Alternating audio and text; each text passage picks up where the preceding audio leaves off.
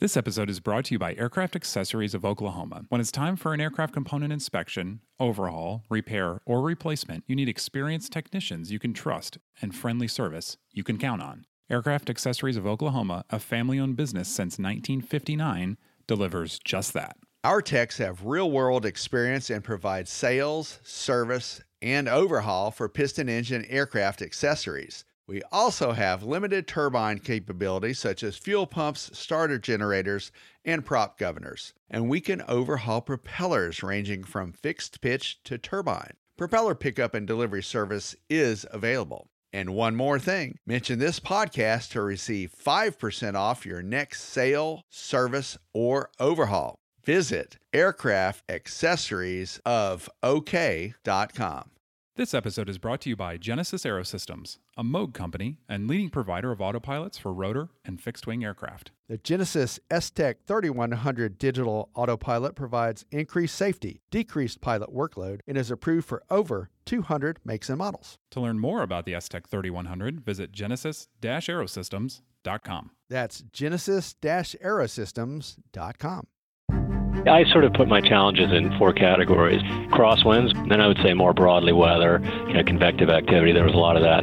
The others were flying in congested airspace. And then fourth, mountain flying. I'd never done any mountain flying. Welcome to another edition of There I Was, a podcast where we put you in the cockpit with pilots in interesting situations and we learn how they flew out of them. I'm your host, Richard McSpadden, and today's guest is John Lancaster. John is a former reporter for the Washington Post for 20 plus years. Then he moved on to be a freelance writer for National Geographic and other widely known publications. John's a general aviation pilot. He earned his certificate in 1980, flew for a couple years, and then, like many pilots, got busy with career and family and laid off flying for quite a while and came back to flying in 2017. He's logged about 200 total hours, about half of that in the last year and a half or so. And John took an interesting trip earlier this summer in a flight-designed CTLSI light sport aircraft. John set out on an adventure to recreate the 1919 Transcontinental Air Race. And in doing so, he was a pilot who'd been out of flying for a while, flying an unfamiliar route, across country and over mountainous terrain, things that he'd never done before. And there are a lot of lessons learned in how John prepared for the trip and how he executed the trip and his thought process as he went about it. And John's here to talk to us about that trip and some of the adventures he had along the way. John, welcome to the podcast. Thanks for having me, Richard. So, tee this up for us a little bit. You went on quite an adventure, but it has a historical piece to it. Can you share that with us? Absolutely. So the context for this trip, which was in its broadest sense a flight from Long Island, New York to the San Francisco Bay Area and back, I was retracing the route of the 1919 Transcontinental Air Race, which was a Army-sponsored contest designed to sort of prove the viability of aviation, basically, in the months immediately after World War I. And I should further add that I'm working on a book about this, and I felt that if I were going to write with any authority about what these World War I era pilots saw and experienced, that I should actually fly the route myself and land wherever possible at the same places they landed. They landed at about 20 stops, counting Long Island and San Francisco. So I landed at 19 of the 20 original stops. One of them no longer has an airport, St. Paul, Nebraska. But I tried to recreate the route as best I could, and so that was the purpose for this trip. Interesting. And so you decided to do this in a light sport aircraft, and what was part of that decision making? Well, a whole bunch of things went into it. I had my private certificate, as you mentioned. They don't expire, and I wanted to get current again. And so I had a choice. I actually was going to buy I decided fairly early on that I was going to buy a plane, and I just, comparing my mission needs with the aircraft out there, I just decided that the light sport sort of fit my needs better than larger aircraft. I was attracted by the 4.2 gallons per hour cruise, and in terms of performance, my plane cruises at about 108 knots, which is certainly comparable to a 172, or maybe even a little bit better in some cases. And I just like the simplicity, the efficiency, and I also like the sophisticated avionics that a lot of the newer light sports have. And so for all those reasons, it just seemed like the right choice for me. Yeah. Seems like you really thought that choice out pretty well. So can you tell us a little bit about your trip and what were some of the more adventurous parts that you experienced, and were there any places where you really kind of got in a bind and got a little bit nervous?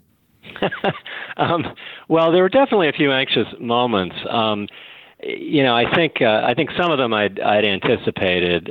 I won't do this in chronological or geographic order, but if you want to start at the top, I guess, as I said, I had a fair amount. I'd flown fairly intensively in the year before the trip, but I still had a limited range of experience. I'd never really landed in heavy crosswinds, for example. I'd done some training in lighter crosswinds.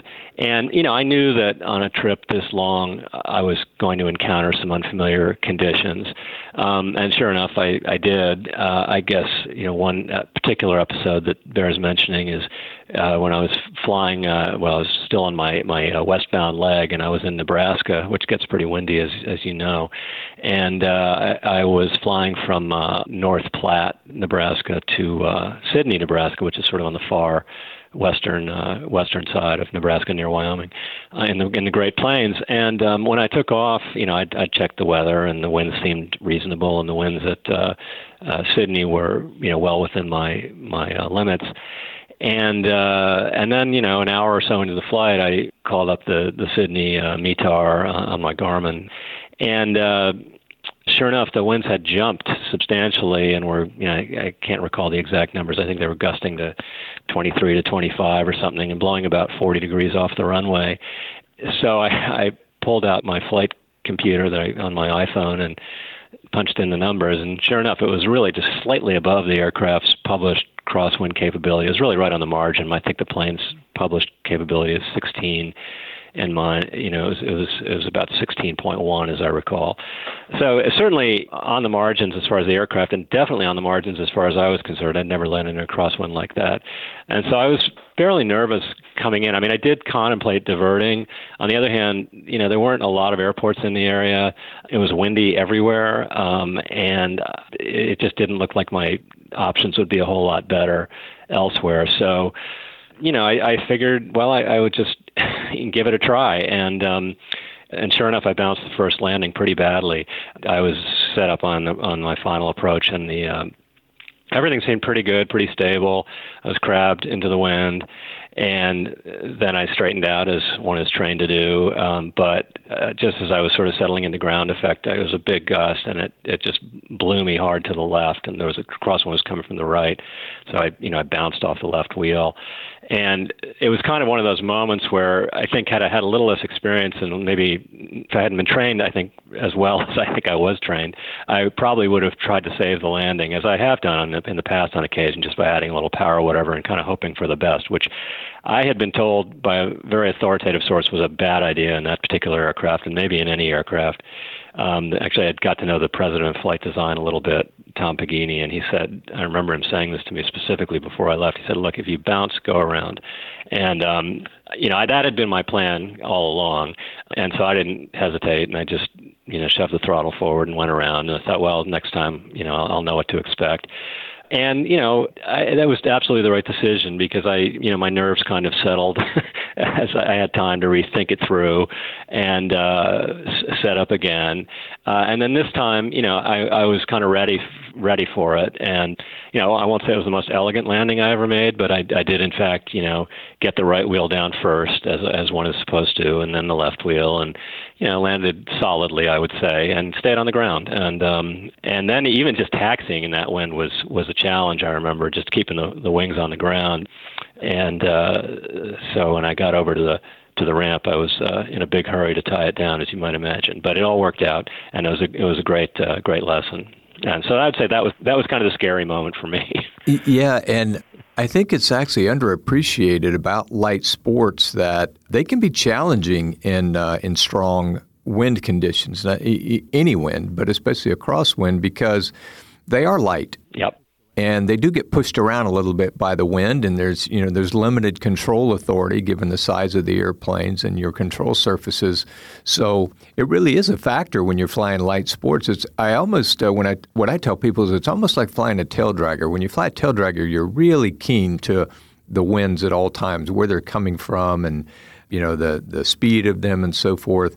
And I find that I'm just as attuned when I fly a light sport because it can be just as significant.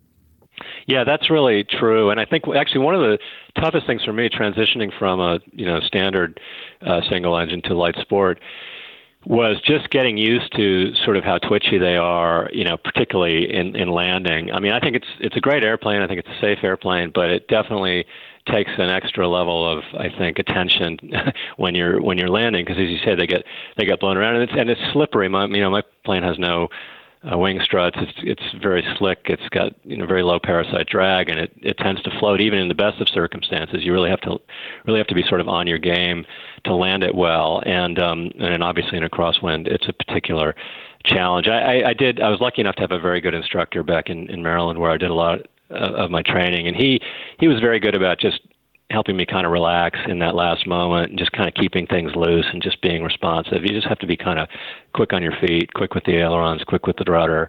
But once you get used to it, your confidence level goes up a lot.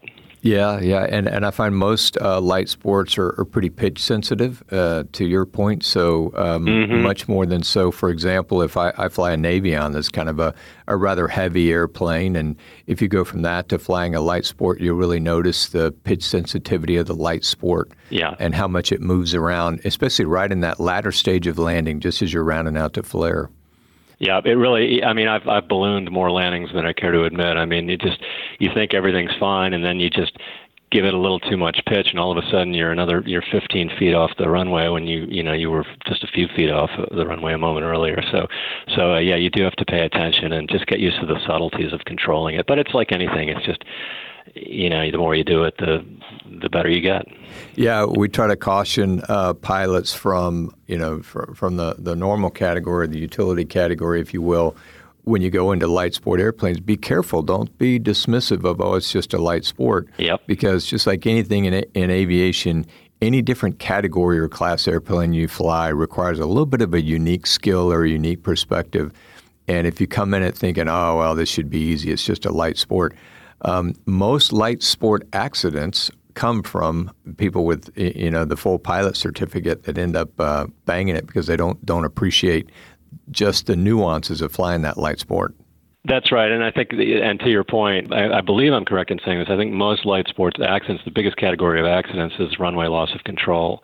So that really is the issue with these aircraft, in my view. But again, like anything, practice makes perfect, and I think they can be very safely flown and landed as long as you have a respect for what they can and can't do. Yeah, great.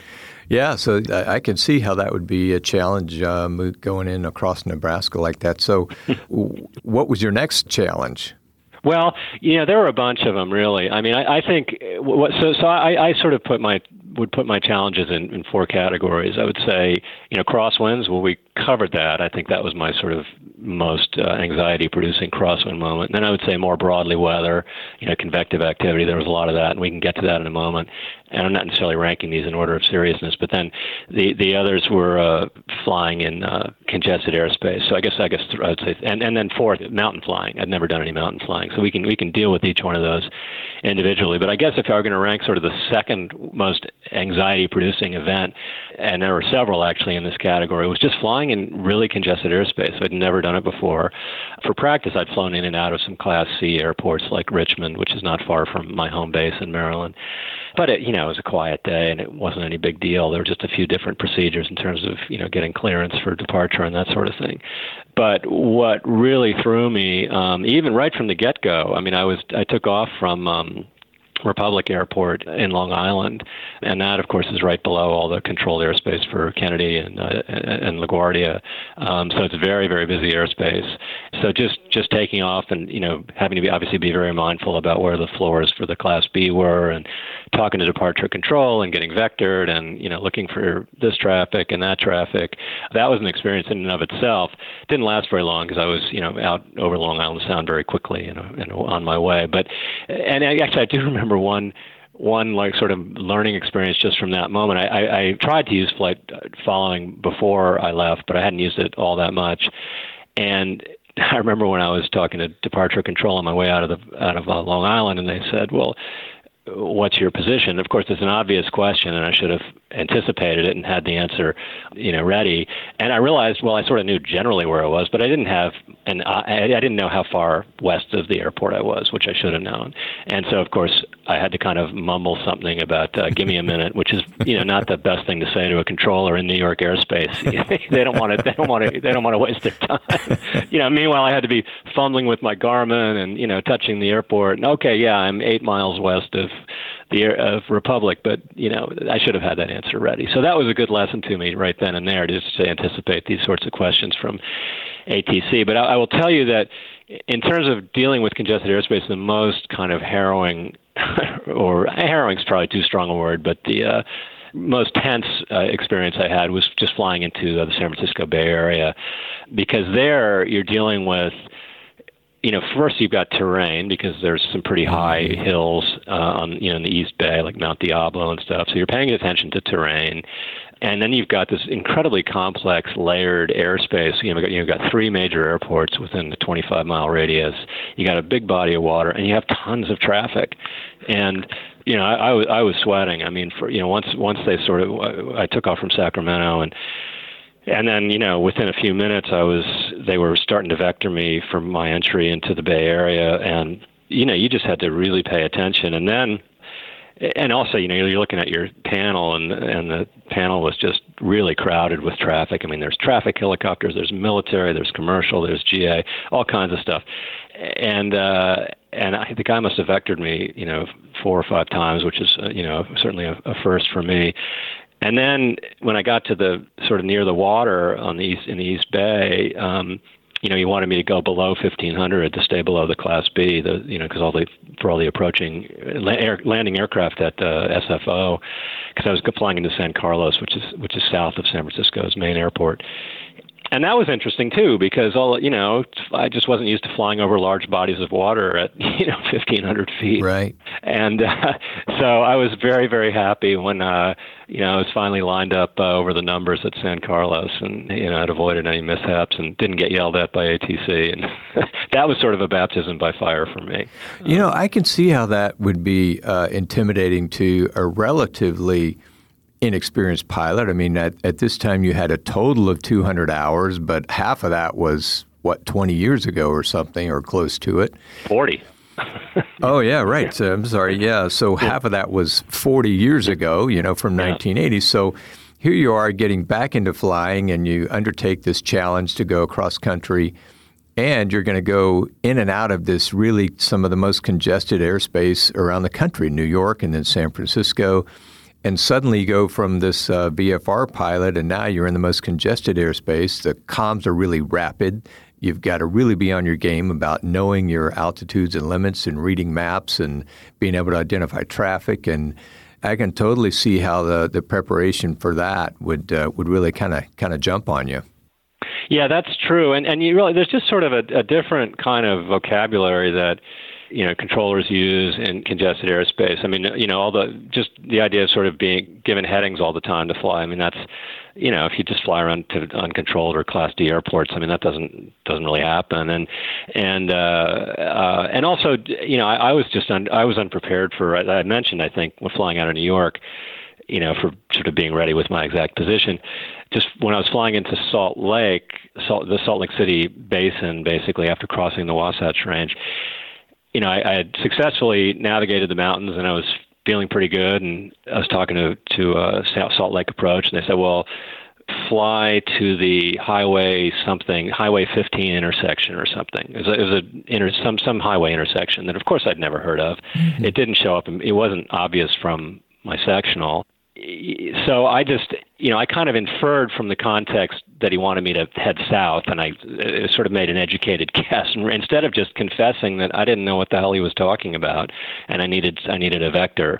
And I've subsequently learned that when that happens, you just say sorry, unfamiliar, and it's no problem, and they tell you we'll fly this heading or whatever. But I didn't know that at the time because it never occurred to me. It seems obvious in retrospect. But I will say that having been through that experience, that when it happened again in the Bay Area, actually this was on my outbound trip when I left San Francisco a few days later, I was flying. I wanted to do a bit what they call a bay tour. I wanted to fly up and fly around the bay a bit and take a look at the Presidio and Crissy Field, which was the West Coast starting point for the 1919 transcontinental race, and then of course fly along the Golden Gate Bridge and up to Sausalito. And ATC was happy to accommodate me, but they said, just fly over the numbers at the Oakland airport and then, turn left to the Coliseum. And I don't know where the Oakland Coliseum is. I mean, I guess, I assume it's on the sectional, but, it's tough to, you're looking outside the cockpit. You don't have time to sort of parse all the details on the map. And so I just said, sorry, unfamiliar. And he said, oh, okay, we'll just fly this heading and then, fly west and just, keep the Bay Bridge on your left. So everything was fine. But again, that's all part of the learning experience. That's why we do these trips, to challenge ourselves a bit. Yeah. So that's the congested airspace. Yeah. I'm really interested to hear about the mountains, crossing the mountains, never having done it in a GA airplane and doing it in a light sport airplane. So talk to us about your preparation and how that felt and some of the intimidation going into that. Well, this was probably, in my head, I built this up into kind of the most daunting challenge. As it happens, some of the most dramatic and lethal events of the 1919 transcontinental air race occurred in mountains, as you might imagine. Right. I mean, these guys had no instruments, and they flew into snowstorms, and, their planes were really not designed for performing well at high altitudes and that sort of thing. So, and there were a number of fatal crashes actually in the Wyoming mountains during the course of this race. So I knew that this was potentially a hazardous undertaking, and I know that more experienced pilots, when they learned of my plan, were not necessarily all that enthusiastic about the idea and suggested that I might be biting off more than I can chew. And they may well have been right. Having said that, I will tell you that my mountain crossings were largely an anticlimax. I mean, I determined, obviously, that I wasn't going to go in anything other than good weather. And I was lucky enough that I really didn't have any serious weather issues. I mean, my first mountain crossing was in Wyoming. After I left Sydney, I flew to Cheyenne and then Rawlins, which requires, navigating the Medicine Bow Range. But just as in 1919, there's a pretty easy way to navigate the Medicine Bow Range, which is basically just fly around it. You fly to the north. I mean, these guys in 1919 followed the Union Pacific Railroad, which they called the Iron Compass. In my case, I followed, in a lot of cases, my route was the same as Interstate 80, which basically parallels the UP Railroad. And if you think about it, that makes sense, because if you're building a railroad or a highway through the mountains, you're obviously going to pick the path of least resistance with the lowest terrain. And so it was a fairly easy matter to just skirt the Medicine Bow Range, and leaving Elk Mountain at the north end of the Medicine Bow Range off to my left. I mean, you're flying over some fairly high ground, but it's high plains rather than jagged mountains. What altitude did you have to fly to cross the range? In that case, I didn't really cross it, and I think I was about 9,000, which is roughly about 2,000 feet AGL, and it was pretty relaxed. I have to say that leg from Cheyenne to Rawlins, the weather was decent. It wasn't that windy, and as I said, I wasn't really flying over super rugged terrain. It wasn't like I was, navigating in narrow canyons or anything like that. Now, I will tell you that changed on the way back for reasons I'll get into in a minute. But so that was my first sort of taste of mountains. It got a little more challenging the further west I got, because the next leg was from Rawlins to Salt Lake City, and that requires going through the Wasatch Range. And some of those peaks are, on the order of 11,000 and 12,000 feet. And my service ceiling is 14. But again, if you basically follow the route of Interstate 80, which goes through, it sort of carves through this wide series of canyons. It's not that big of a deal in good weather, I have to tell you. I mean, I know mountain flying can be dangerous. I'd read about mountain wave and wind shear and, the sort of unique challenges of mountain flying. And I had some basic knowledge of how to navigate canyons. You fly on the downwind side so that, if you have to make a 180, you have more maneuvering room, and you approach a ridge at 45 degrees, so it's easier to turn away, that sort of thing. So I knew I would say some of the sort of simple, rules of thumb about flying in mountains. But I really didn't have to put any of those in practice, because I crossed the Wasatch at about 10.5, and that put me maybe 2,500 feet above Interstate 80 for most of the route. So, I wasn't that high, and frankly, I was at about 10.5, and the peaks to my left and right were somewhat lower than that. They were probably in the 9,000-foot range. So I felt like, I just didn't feel that vulnerable, because it would have been easy enough for me to turn around if there were any weather or anything. And, it was a fairly uneventful. Now, when you're coming down into the Salt Lake Basin, it gets challenging, because the controlled airspace kind of butts right up against the foothills of the mountain. So you got to kind of, lose a lot of altitude fairly quickly to get below the Class B for Salt Lake City. So that posed a challenge, and, you definitely had to be on your toes. But, in terms of actually navigating the mountains, that wasn't a particular problem. Again, because I chose a clear day with fairly calm winds. I mean, I think that's the key. And did you go in the morning or late afternoon? Yeah, I went in the morning. I mean, I was that was another basic rule of thumb that I'd read somewhere. Is you're going to cross mountains, much better to do it in the morning before the winds pick up, and so go early when the winds are calm. And sure enough, I actually left Rawlins pretty early. I think I must have left around 7 a.m. and I think I was probably down in Salt Lake City by 9 o'clock or something. So if there were any mountain wave to develop, it was likely going to be after that. After that, I crossed a lot of across the Salt Lake City Basin and a lot of the sort of Nevada desert, but it was mostly, again, following the route of Interstate 80, not any particularly big mountains, until, of course, you get to Reno, and then you have the Sierra Nevada. And those mountains are pretty high. I can't remember exactly how high, but again, I flew at about 10.5, and I kind of flew, I think, just to the north of Mount Rose, which is right outside Reno, and then also just to the north of Lake Tahoe and Truckee and Donner Pass. One of the things that struck me over the Sierras was how quickly that crossing was over. I mean, it seemed like, I was sort of over the snowy mountains for maybe 30 minutes, and then I was descending into the Central Valley. It just didn't take very long. And again, I did it on a calm, clear day. So, no big deal. Now, obviously, weather can change quickly in the mountains, and you should never sort of take it for granted. But I felt like with the weather information that I had available that I could stay out of trouble, and I did. Hey listeners, do you love aviation? Did you know that general aviation contributes billions to the U.S. economy every year and is a vital pipeline for military and commercial pilot force? AOPA works to ensure the vitality of the aviation industry and supports our freedom to fly. Join us and become a member now at AOPA.org. You'll become part of a worldwide community of aviation enthusiasts. We'd love to have you. Find out more at AOPA.org. The route that you just walked us through, you chose that route because that's what they flew in the Transcontinental Air Race? Yes, exactly right. And by a happy coincidence, the route that they chose was the route I would have chosen anyway. At least going if I were taking sort of the central route. I mean, there's different ways to cross the country in an airplane, as you know. There's a northern route, and this is sort of the more central route, which is the one I took, and then there's a southern route through New Mexico. And I'd actually read a book called Flight of Passage by Rinker Buck about crossing the continent in a Piper Cub in 1966. He and his teenage brother did it when they were both kids. Yeah, I read the same book. Yeah, it's a great book. It is a great book. It's a great book. And as I recall, they went south because that was where the terrain, they determined that the terrain would be friendliest. So I think if you wanted the lowest route, you might go south. And in fact, in 1919, some Army officials argued for the southern route for that reason. They thought the mountains were too high along the route they ultimately chose. But the fact is, if you want to cross via Salt Lake City, you're going to follow essentially the same route today that you did in 1919 for the very same reason. It's the lowest terrain.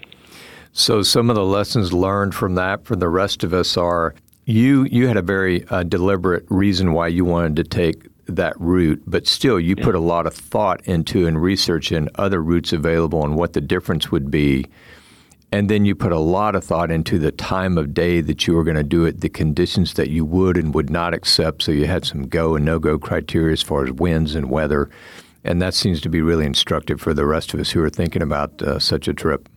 Absolutely. I mean, if the weather looked at all sketchy, I wasn't in a hurry. I wouldn't have gone. It's that simple. And, as it happens, on both my westbound and eastbound journeys, the weather across the mountains was pretty good in both directions.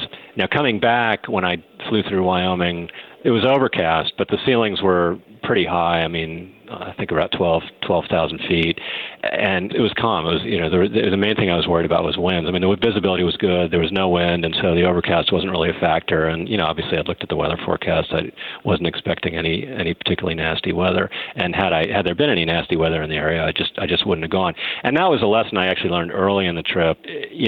Right out of the gate, when I took off out of Long Island, I encountered bad weather fairly quickly in Rochester, New York. I got as far as Rochester, and then the ceilings lowered. I landed in Rochester, and the next morning I woke up, and it was like 1,500 feet, kind of drizzling, just lousy weather. And, it was VFR, but I just wasn't going to fly in that kind of weather. And so it was an easy choice. I had work to do in Rochester anyway. It's a nice city. So I just spent 3 days in Rochester waiting for the skies to clear. You have to kind of roll with it if you're a VFR pilot. Yeah, very, very good point. I mostly fly VFR, and you just have to be willing to adjust your schedule if you can. Whenever I'm headed on a trip, I'll always try to realize that I'm going to do plus or minus a day. Right. If the weather looks really clear the day prior than the day that I wanted to go, then I'll pack the airplane up and go. Just take advantage of the weather, and same thing coming home. So exactly. I think that's very helpful to have that ability and to use it. Right. Right. And that's in a way part of the fun of it. You just kind of don't get too locked in. I mean, I suppose if I were using my airplane exclusively for business, I might feel differently. But I haven't been too inhibited by it. I mean, I really, as I said, I had a couple bad days in Rochester, but by and large, I was able to fly pretty much every day I wanted to. And even with the skies overcast, as long as the visibility is good and you've got an ample ceiling and light winds, it's just, you can get where you need to go. Yeah, I don't disagree with that. I fly a lot of VFR. It's very rarely an issue, and the most important thing for me is visibility. Even with relatively low ceilings, I mean, assuming you can still be legal and all that, and clear mountains. And the bigger issue to me is I want the good visibility down low. And with that, it gives you a lot of options, especially if you're in a slower airplane like a Super Cub. I've done a lot of cross-country flying in a Super Cub. Mm-hmm. That's the key issue to me is the visibility. Absolutely. And the other thing that I was worried about before I left, because of the time of year, basically, was convective activity. And, obviously, you learn very early on in your training, you don't go anywhere near thunderstorms. I think the FAA recommends 20 miles separation. But having done the trip, I kind of feel like if you've got decent avionics, it's not that hard to avoid thunderstorms, and if you keep your eyes open. I mean, often, you see the buildups in the distance. And I encountered a lot of thunderstorms, but I was always able to give them a wide berth, thanks to my panel, largely. And, it's just, in some ways, it was just like missing trucks on the freeway. And it just wasn't that hard. You plan for it. And I know that one has to be careful about, over-reliance on the avionics, and it also was drummed into my head that the weather data you're seeing on your screen is several minutes old and it can change rapidly. So I always tried to bear that in mind. It's not like I was going to kind of shoot any gaps between closely spaced cells, but in terms of seeing fronts coming, when I was coming back east, I had hoped one day to make it from, I think it was North Platte to Des Moines, and about halfway into my trip, it was just obvious from the panel that I wasn't going to be landing in Des Moines. It was just like a big red and purple blob right over the middle of Iowa. And so I landed in Omaha, spent the night in Omaha. It wasn't a big deal. So Continuing on that theme, though, in-cockpit weather, such a tremendous advantage for us these days in general aviation. So it sounds like that was really key for your trip. It really was, and I grew, more and more comfortable with it, and really relied on it heavily. And it's not just for the sort of the visual representation on the screen, but it was also nice to know, an hour out, what the surface winds were at your destination. Just to be able to check that in a nanosecond, on the Garmin was great. And that alerted me to the fact that, when I was coming into Sydney, as I said, that I was going to face a challenging crosswind, which was good to know. And if it were perhaps a little higher, I might well have gone elsewhere. But that was a huge change. I mean, that compared to 40 years ago, I mean, I felt, I sort of felt like Rip Van Winkle when I started flying again, because all this digital avionics, it's such a game changer. We didn't have any of that, obviously. So it gave me a lot of confidence, actually, particularly in the Midwest. Fantastic. So, John, are there any things we haven't touched on? Any other kind of incidents or? Well, there was one thing that actually doesn't fall into one of these specific categories, but is also sort of an important lesson that I learned, and that's about just sort of expecting the unexpected. And in this case, this had nothing to do with weather. I was flying from Rochester, flying west. Once the ceilings lifted a bit in Rochester, the visibility still wasn't great. I mean, I suppose the ceilings were, 2,500 or something like that. And the visibility was maybe, 6 to 8 miles or something. And it wasn't bad, but it wasn't crystal clear. But it was good enough that I felt like I could safely fly. And of course, before you take off, when you know you're going to be flying fairly low, it's a good idea to go over your route in advance and look for, towers and other obstructions, and just so you're aware of the terrain you'll be crossing. So I'd done all that, was feeling pretty good, no problem, just happily flying along. And flight following handed me off to the Buffalo control tower, and I was talking to them, and they said, enter on a midfield downwind for runway whatever. I can't remember the details. So I was all set up, ready to go. I was on my 45, and they said, "Oh, airport's closed." And it turned out there was a disabled aircraft on the runway, at the main runway intersection of the two main runways. So nobody was landing, and so there was commercial traffic, and they were also told to peel off and circle somewhere. And it's just something that had never, maybe it should have, and never in a million years had it occurred to me that I would ever be confronted with like a last-minute runway or airport closure. And I hadn't planned for it, hadn't thought about it. It wasn't a dangerous situation. It was just unexpected. So I said, well, that's a new one. And so what does one do when your destination airport is closed? You have two options. You can go out and circle and wait, or you can go land somewhere else. So initially I chose the first option because I thought, well, how long can it really take to, tow an aircraft off the runway? I thought it would probably just be a 10-minute delay or something. So I went out and I found a highway intersection outside I think it was a Class D airport. And I just circled the highway intersection at about 2,000 feet for, 10 minutes. And meanwhile, I could hear the JetBlue guys asking the tower, when are you going to reopen? And the tower was saying, we don't know. And so I thought, well, that's not very reassuring. And meanwhile, the weather was definitely not getting better. The visibility seemed to be sort of closing in a little bit, and it wasn't great visibility.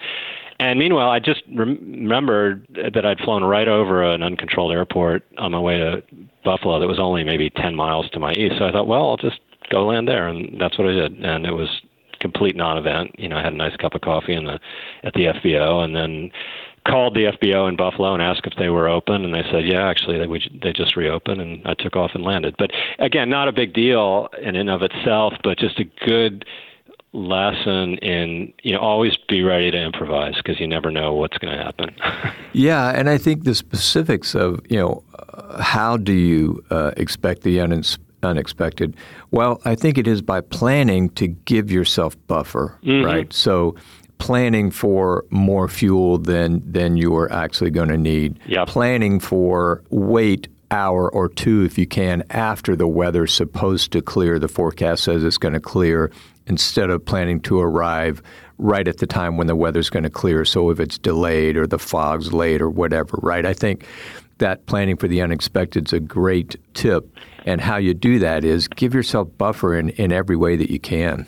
Right. And I think probably, again, one of the lessons that I took away from that is, you always have an alternate. And I confess I probably hadn't given that much thought. I mean, there are other airports in the Buffalo area, so I knew it wasn't going to be a big deal. But next time, now when I go somewhere, I think, okay, if that airport doesn't work out for whatever reason, it's good to know that there's an airport over here, an airport over there, that kind of thing. And the other thing you mentioned about fuel, that's also absolutely right. I mean, my plane has a really long range. I mean, in economy cruise, I think it can go for like 8 hours, which is much longer than I can. Whoa, but in any case, so fuel was just not going to be an issue. But even so, I topped up every time I landed because a pilot friend of mine said to me, the only time you have too much fuel is when there's a fire.